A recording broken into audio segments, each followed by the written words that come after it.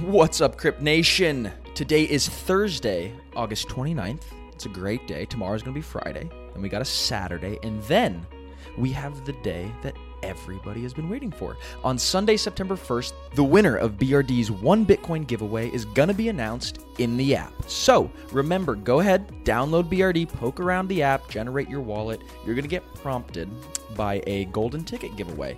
And you go ahead, you click that, you're going to be entered for a chance to win one shiny, freshly minted Bitcoin. And you probably have your life changed forever. I prefer Bitcoin of the more vintage variety. You know, one that's gotten around the block a few times. Well, you know, it's different strokes for different folks, I suppose. Crypt Nation, please let us know if it's you, because we would love to bring you on the show to talk about your experience using the BRD wallet and what you're going to be doing with your wealth. So without further ado, Bryce, why don't you introduce today's guest? Absolutely. Yeah, we're joined today by Ed Felton, and wouldn't you say he's probably one of the most impressive guests we've had on the show? Without a doubt. Yeah, I mean, we're honored to be joined by him, and let's just kick it off, right? So for starters, he was the deputy CTO for the White House under the Obama administration. What a CTO of a White House does, I don't know, but we're going to get into that. He's a computer science professor at Princeton, and he's the chief scientist at Off-Chain Labs, who are building a bunch of products for developers to bring a lot of efficiency and safety to their smart contract development. And on top of it all, he's just a really genuine chap. So Ed, we couldn't be more thrilled to speak with you today. Welcome to Crypt Nation, and welcome to the show. Thanks for having me on. We are very excited to dive in today, man. You've just got a renowned career in the field of computer science. I mean, all the things that we just mentioned, but the resume goes on and on. So today we're going to talk about how Off-Chain Labs is revolutionizing Ethereum smart contracts. We're going to talk about your time at the White House. But the first thing I'm really curious about is why you decided to tackle the field of cryptocurrencies and what specifically led you to start solving problems in the space. I've been interested in cryptocurrencies for quite a while, going back to around 2012 or 13. And partly because cryptocurrencies and blockchain were really unlike a lot of things that had happened in computer science before. These systems were trying to do something that nobody knew how to do before. And it just seemed to me like, first of all, a really powerful tool for solving a lot of interesting problems that people cared about, number one. And number two, it started out for me as an intellectual puzzle to understand, how do these things work? What good can they do? And how can I understand sort of how to try to make them better? And so that's where it started. And over a long period of time, I've been interested in following the area. I worked on cryptocurrency stuff a little bit when I was working in the White House. And then when I came out, some really great ideas came out of the research that was going on in my lab. And that's what led to creating this company. Awesome. And what's the name of the product that you're launching at Off-Chain Labs? The product we're making is called Arbitrum, and it's a platform that lets you make smart contracts faster and cheaper than on other systems. Could you define a smart contract for us and how you're making it faster and cheaper? One way to think about it is you have a bunch of people who want to interact online.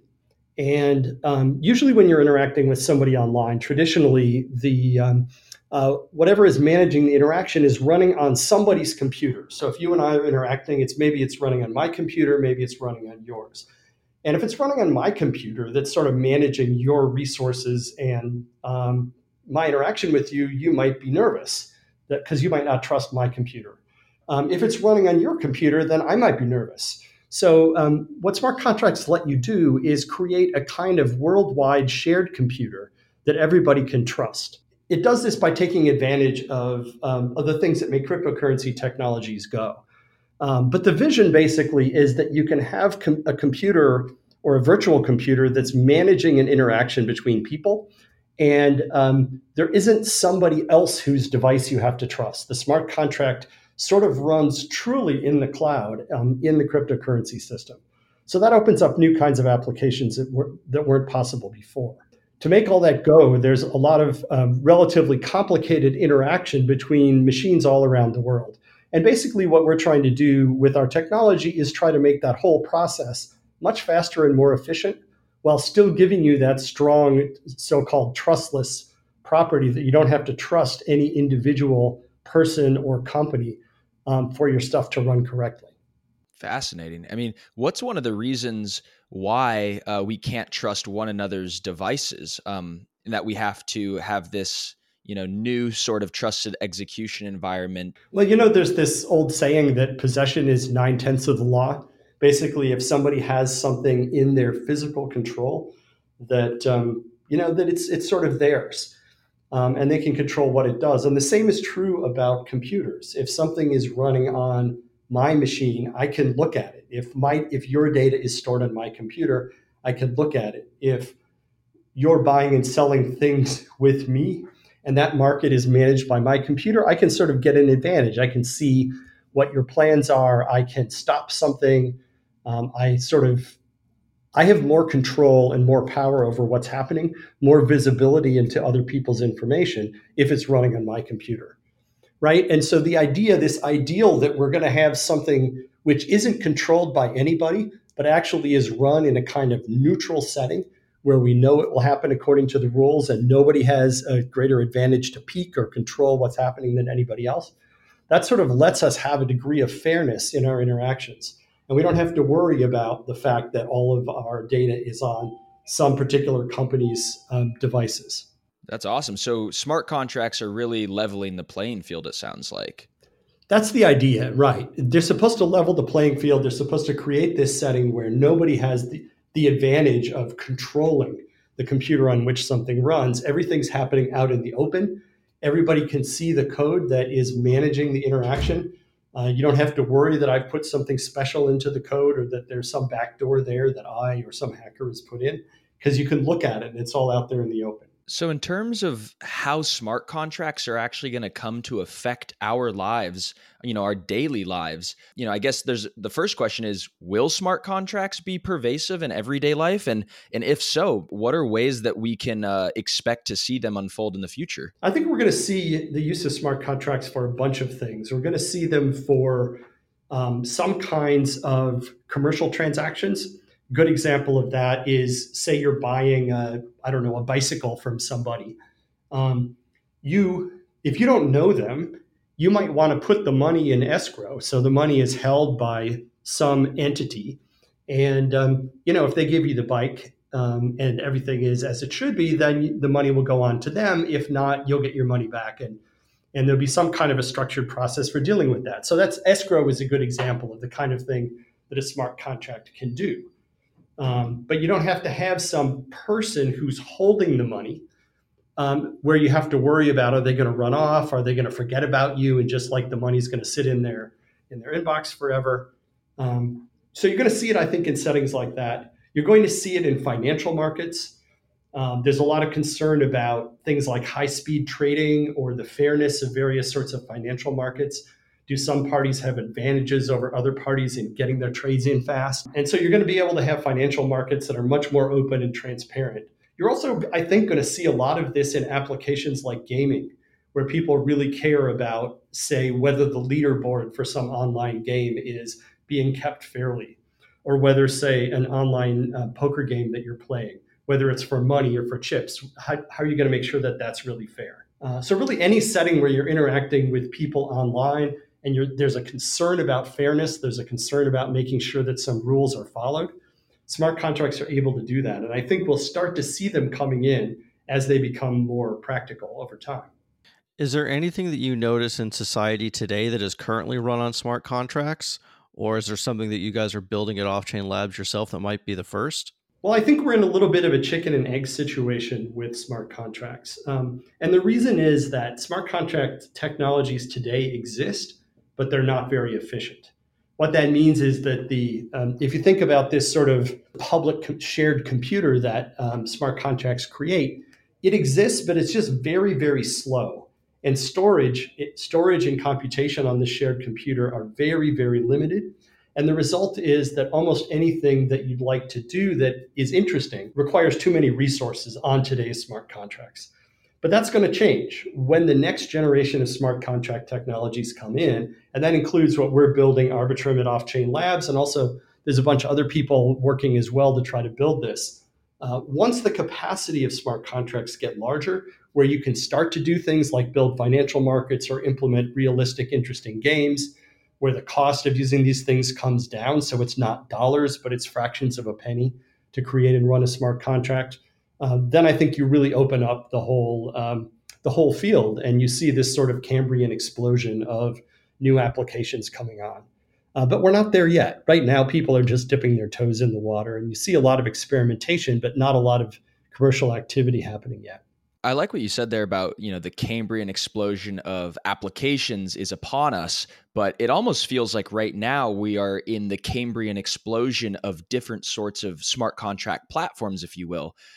Ethereum and Cardano, EOS, Dfinity, are all smart contracts created equal? What are some similarities and differences between all these? Well, there are a lot of differences, and every one of these systems sort of sits at a different place in a really big and complicated space.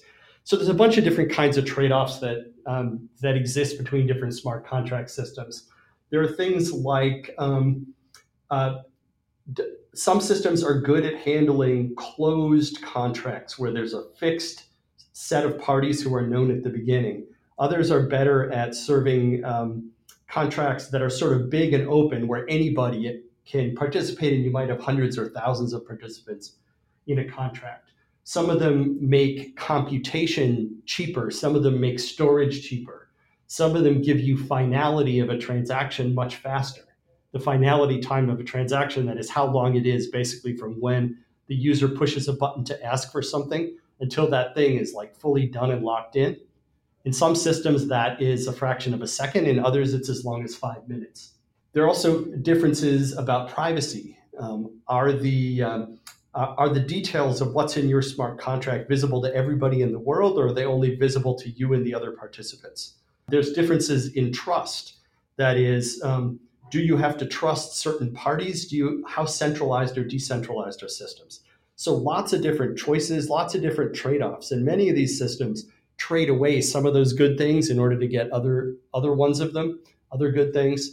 And so I think we're going to see a shakeout over time when it becomes clear who's able to deliver what they promise, and which of the many good things that people want are actually valued more by end users. So we are in this kind of point where there's all kinds of weird creatures roaming the earth, but eventually they're coming into competition, and some of them are going to win out. And I think we'll see a limited number of systems probably in the medium to longer term stabilizing and getting most of the business. Have you any information on the major cloud players entering the smart contract business like Google or AWS, where if they were to offer smart contracts already on their existing cloud platforms, maybe they might even perform a lot better than these distributed models? I mean, what's being done to try and outpace this potential competition or even takeover? There are a bunch of different ways that this can develop. Certainly, you see some smart contract systems that are more centralized, where you have maybe one party or maybe just a few parties who manage everything for you. I think those systems are good for some purposes, but really, I think they have limited value, because the main value of smart contracts is to get away from a situation where there's one actor or one company who really runs all of your computing and who has all that power over you. I think we will see a growth of people putting parts of smart contract systems out into these cloud services. Cryptocurrency systems generally, and smart contract systems, many smart contract systems also rely on having a large number of different actors all around the world who participate in making the system go. And some of those actors will choose to put their computing into a cloud service. And so certainly cloud services are going to play, and cloud computing services are going to play a role. But I don't think you're going to see systems that are wholly controlled by one company. I think that companies that are like ours that are building in this space, most of us are trying to create infrastructure which is out there in a sort of open source way. And to try to operate in a cryptocurrency kind of style, which means decentralized and with lots of people having their hands on the technology and lots of people making their own decisions about what the technology is going to do. Is it more important to have really good software code that can execute quickly, or is it more important to have a lot of really good hardware, or just a ton of any type of hardware to get a really well-functioning, scalable? Our bodies come in different shapes and sizes, so doesn't it make sense that our weight loss plans should too? That's the beauty of Noom. They build a personal plan that factors in dietary restrictions, medical issues, and other personal needs so your plan works for you. Noom doesn't restrict or shame when you want to treat yourself. Their flexible program focuses on progress instead of perfection. You don't have to give up carbs or anything. And with their daily lessons, you can learn something new about your food choices every day. After just a few days of using the app, I learned how to recognize cues for overeating and how to choose the right foods to feel full. Stay focused on what's important to you with Noom's psychology and biology-based approach. Sign up for your trial today at Noom.com. That's Noom.com. And check out Noom's first ever cookbook, The Noom Kitchen, for 100 healthy and delicious recipes to promote better living. Available to buy now wherever books are sold. When you need mealtime inspiration, it's worth shopping Kroger, where you'll find over 30,000 mouth-watering choices that excite your inner foodie. And no matter what tasty choice you make, you'll enjoy our everyday low prices, plus extra ways to save, like digital coupons worth over $600 each week. You can also save up to $1 off per gallon at the pump with fuel points. More savings and more inspiring flavors make shopping Kroger worth it every time. Kroger, fresh for everyone. Fuel restrictions apply. Decentralized supercomputer. Well, you really need all of that. Good hardware and good software go together. The thing that's really distinctive about cryptocurrencies and I think the sustainable smart contract systems is decentralized control. But as these areas mature, you'll see both decentralized control, but also a lot of the players who are exercising little bits of that decentralized control having sophisticated hardware and software infrastructure. So that's part of the sector maturing. And ideally, you have something where those who want to hire a service from a sophisticated operator will be able to do that. They'll be able to hire that service and take advantage of the economies of scale and the sophisticated work that big players can do, but also that you'll have a lot of choices of who you can go to and a lot of transparency about what they're doing. So that's kind of the world that I hope we get to. Lots of robust competition, and between actors who are really making investments and doing technically sophisticated work, as well as space for small startups and others to come in at the bottom. I think it's really cool that as an average consumer, we can participate in this stuff. If our desktop is left on at home while we're at work, which it normally is anyway, now it can potentially be put to use. We might even be able to earn some cryptocurrency from it, depending on what kind of platform we're supporting. And we can choose. So there's a lot of different ways. And now there's going to be economic competition between these companies as well to offer the best incentive for the consumer to lend them their computing power. Looking at it from where we sit, a system, if we're making a system that isn't open, where the approaches we're using, the code we're using is not available to people, doesn't run everywhere, then it's pretty hard to compete in this space. Openness and the ability of anybody to participate seems to be fundamental. And that's really exciting because, especially for a startup, because it lets us compete sort of on the merits against some of the bigger players. People can look at the details of what we're doing. They can look at the details of what our competitors are doing, and they can make up their own minds. And certainly there's a lot of end users who are looking for something that's easy to use. There's also quite a few sophisticated people who really want to sort of look under the hood and see how well this stuff works and what's really sort of the strongest and most sustainable. Crypt Nation, just a quick reminder that today's show is brought to you by BRD, the easiest wallet to store all your digital currency in. And in case you forgot, BRD is still doing a 1 Bitcoin giveaway, and the winner is revealed in-app on Sunday, September 1st. So if you have BRD already, go ahead, open up your app. You're going to get prompted with a golden ticket for your chance to win. And if you haven't downloaded it yet, the clock is ticking.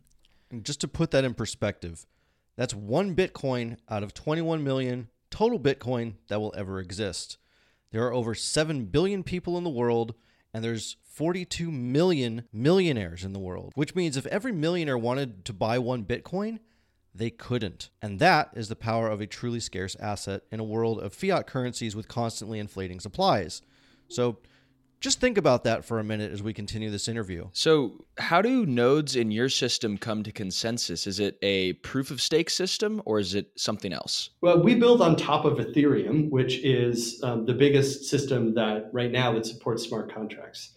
And basically what we do, one way to think about what we do is if you have a smart contract that's written to run on Ethereum, you can sort of slip our Arbitrum layer in between your smart contract and Ethereum. And we give you basically compatibility with Ethereum, but we give you much better performance. And so we try to give the best of both worlds. But because we run on top of Ethereum right now, we don't have our own token and we don't have our own consensus mechanism. We rely on Ethereum's consensus mechanism. So it's kind of like an Ethereum Under Armour? In a way, yeah, exactly. That's right. It sort of sits in there, and it sits in there between your smart contract and Ethereum, and it makes your smart contract better in a bunch of ways. But it still maintains the compatibility with what you're used to. That sounds awesome. I've actually never heard of anything like that. So is there somebody else in the space that's working on a similar type of, I don't even know how to describe it. It's not a side chain. Yeah, I guess we don't quite have a word for it. We talk about sort of using Arbitrum we talk about Arbitrum channels, which is sort of like a thing called state channels. And we talk about Arbitrum chains, which is another way. There's different ways of using it. And we think flexibility is one of the benefits of it. But I can't think of another system that gets the degree of compatibility with Ethereum that I think we do.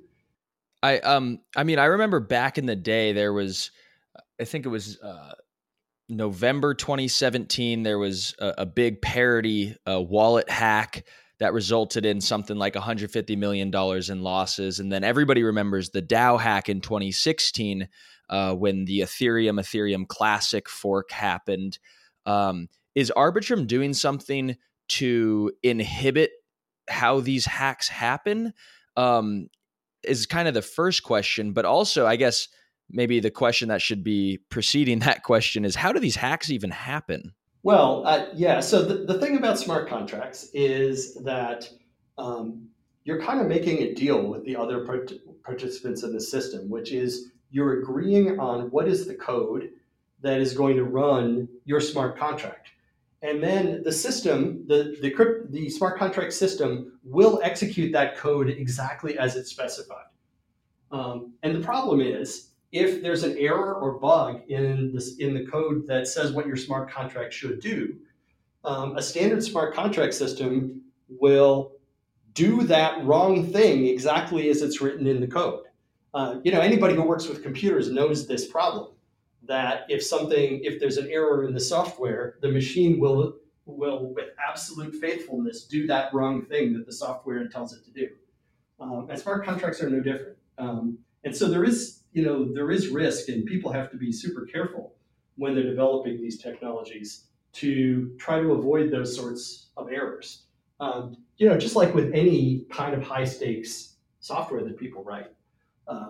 So when we think about what we're doing at Off-Chain Labs in building Arbitrum, the first thing is we try not to make this problem worse, right? If you have a bug or error in your smart contract, that could be a problem for you. We do maybe provide a little bit of help. One of the interesting aspects of Arbitrum is that when you create a contract, you can name a group of what we call validators, which are a bunch of parties, anybody you choose, who are jointly responsible for making sure that your contract is going to execute correctly.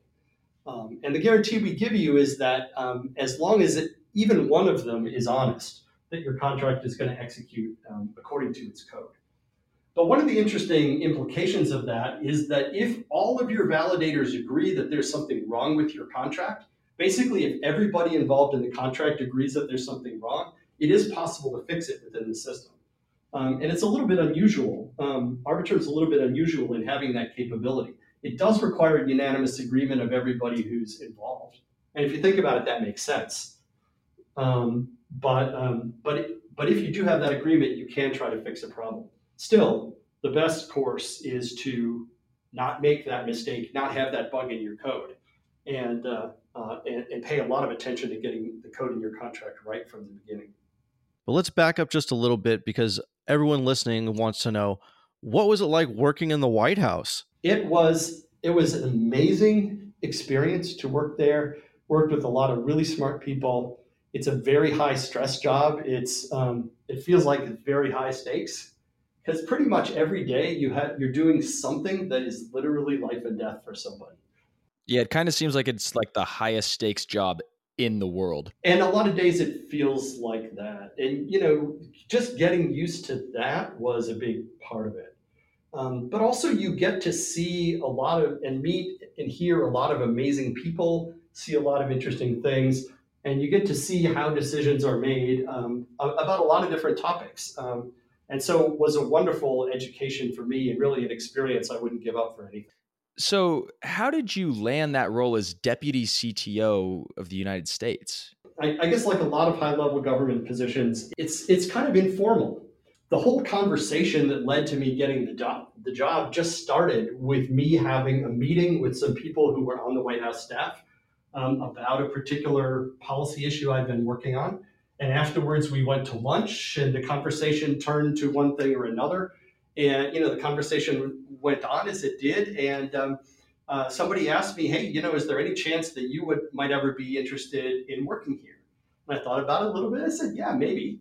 And from there, one thing led to another. So you think of the government as being, especially the White House, as being sort of this super formal, super bureaucratic place. But we went from that first conversation to an informal offer to have me come there in about a week and a half.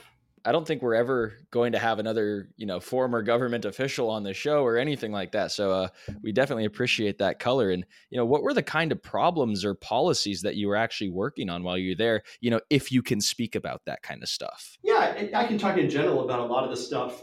Probably the thing I spent the most time on working at the White House was to help set up a national strategy and policy initiative on artificial intelligence and machine learning. We consulted with experts across the government. We had a bunch of public conferences, issued a bunch of reports, and really tried to sort of get the government moving a little bit on these issues. So I worked on that. I worked a lot on issues around cybersecurity and encryption and privacy. I worked on a bunch of issues related to regulation, things like self-driving cars and drones. I worked on some national security things related to mostly counterterrorism. Really, it's an extremely varied role. I worked on computer science education, things like both sort of big education programs and little things like helping to cheerlead for a new advanced placement exam in computer science and for more students to take that, for more people to become computer science teachers. A lot of different things. It seemed like every day was a different issue, and that's one of the really interesting and fun things about that kind of job. I've actually been to the White House once. My buddy was an intern for the advanced team at the Obama administration. It's just cool to be there. You never know what you're going to see. One day I came around the corner and there was R2-D2 and 2 stormtroopers. Sounds very exciting. Ed, before we let you go here, we kind of want to just get some valuable insight from you. If this was the first podcast somebody was listening to in the space, they'd never heard about blockchain or crypto, and you kind of wanted to give them your first piece of advice that you think is, the most, fundamental or most primordial type of advice you could give to somebody listening, what do you think that would be? I mean, I guess big picture, I would say two things. First of all, in the short term, you should be skeptical. There's a lot of ideas flying around. Some of them are great ideas. Some of them are not great ideas. And so you should be skeptical of what you hear in the short run. But on the other hand, in the long run, this is an incredibly promising technology. It is going to be transformative. And so, if those who are paying attention and are in it for the long haul, I think we're going to see a tremendous change and we're going to see amazing opportunities. Aside from Off-Chain Labs, what can you name as maybe 2 or 3 companies that you think are having the biggest impact? Well, there's a bunch of companies doing interesting things in the space we're in, which is sort of layer 2 scalability solutions. There are companies like Seller and Loom that are in that space, for example, that are doing interesting stuff. I always hesitate to name examples because I'm going to leave somebody out. Somebody will be unhappy. Those are some examples. There's a lot of people doing interesting stuff, trying to figure out what is the right mix of approaches. There's companies that are working on using super sophisticated cryptography, so-called zero-knowledge proofs in this space. Starkware is an example of that. Really, there's an explosion of different ideas. And you can go to a trade show and you can see booth after booth of companies working on scaling solutions. I really like ours. I think we have something unique, but the competition is good. Love it. Thank you so much. If you guys want to stay in touch with Ed or Off-Chain Labs, I think the best way is to follow them on Twitter at Off-Chain Labs, and then at Ed Felten. That's at EDFELTEN. They are very active on Twitter, and you could always garner some fresh insights from there and stay posted because there's lots of fun announcements coming from Off-Chain Labs here in the near term. Ed, thank you for your time today.